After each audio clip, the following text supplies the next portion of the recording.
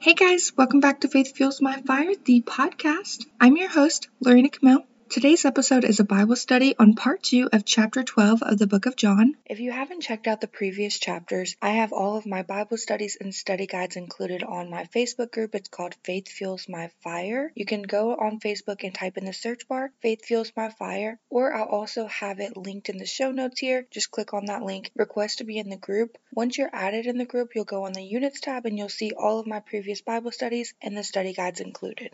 Before we get into this Bible study, I did want to say a quick prayer, so if you would please just close your eyes and pray with me. Lord, I pray that you lift up every single person listening to this right now. I pray that you open up our eyes to see the truth of your words. I pray that you give us knowledge and understanding to know exactly what it is that we're reading and how to implement it in our daily life. I pray that you use us as a vessel for your work and work through us to make an impact in other people's lives. And I pray that in every aspect of our life that you lead, guide, and direct us and give us strength and peace and just fill us with your love every single day. I love you with my whole heart. In Jesus' name, amen.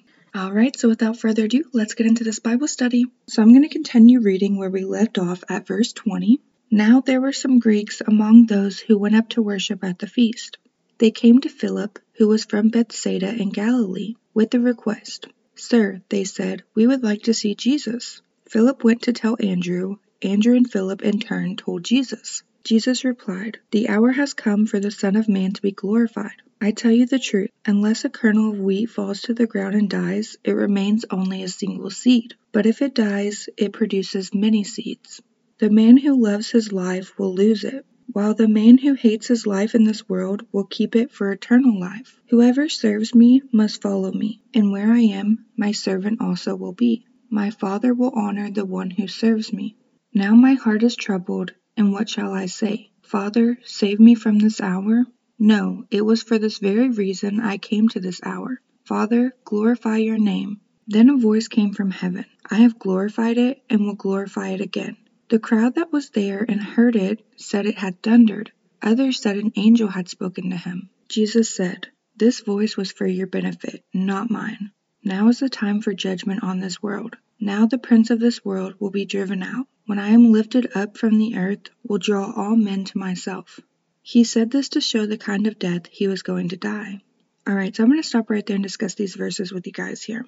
So in verse 23, Jesus predicted his death. He knew once Andrew and Philip came to him about the Greeks that wanted to see him, that his hour had come for him to be crucified. And then what he says in verse 24, the illustration of these seeds are his disciples that will continue to spread the gospel and be submitted to God's will even after Jesus returns to heaven. And then in verse 25, we as disciples of Jesus Christ, we're not of this world, and our true happiness doesn't come from this world or the worldly things. And we're not always accepted in this world because of the corruption in this world.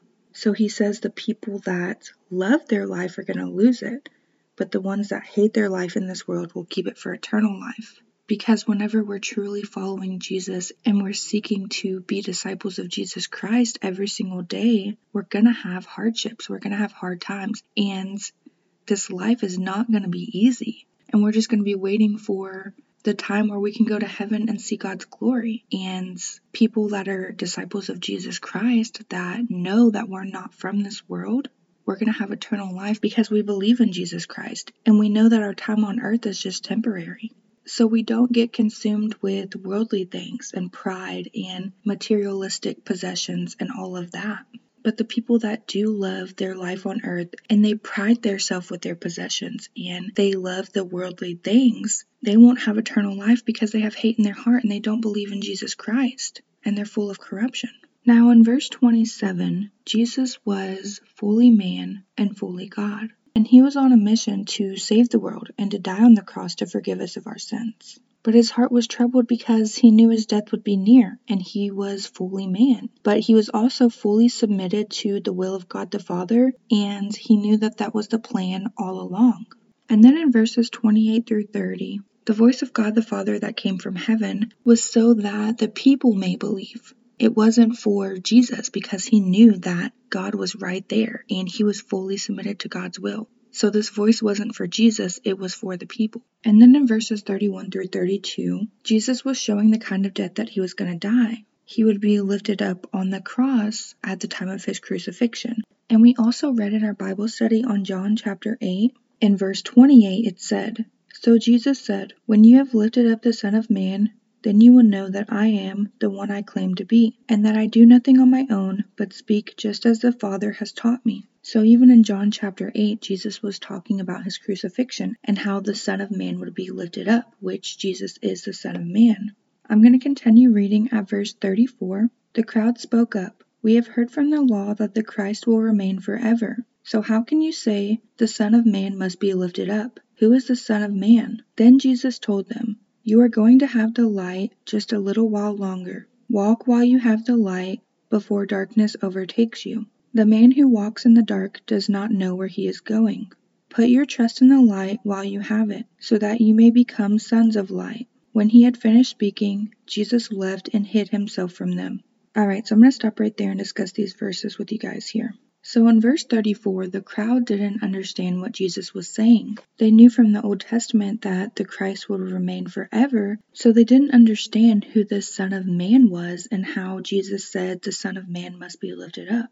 And then what he said in verses 35 through 36, when Jesus was talking about the light, he was speaking of himself. Just like we read in John chapter 3, which I'm going to read these verses really quick with you guys. It's verses 19 through 21. This is the verdict. Light has come into the world, but men loved darkness instead of light because their deeds were evil. Everyone who does evil hates the light and will not come into the light for fear that his deeds will be exposed. But whoever lives by the truth comes into the light, so that it may be seen plainly that what he has done has been done through God. In this light, the light of the world is Jesus Christ. And he would be going back to heaven soon. And so what he said in verses 35 through 36 of chapter 12 of John, he was saying this because he knew that he was going to be going back to heaven soon. So it was important for them to follow Jesus and believe in him while he was still on earth, so that they may become his disciples and spread love and light after he goes back to heaven.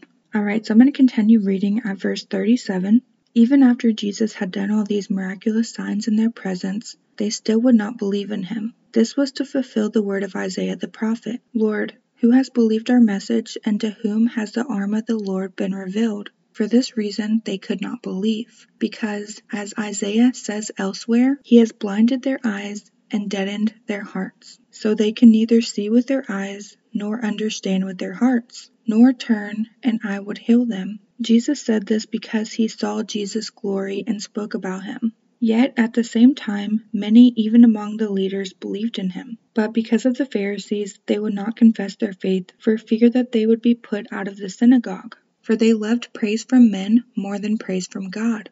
Alright, so I'm going to stop right there and discuss these verses with you guys here. So here in verse 38, the word from Isaiah the prophet, we see that verse in Isaiah 53 verse 1. And then again, where it says that Isaiah said elsewhere, that was from Isaiah chapter 6 verse 10.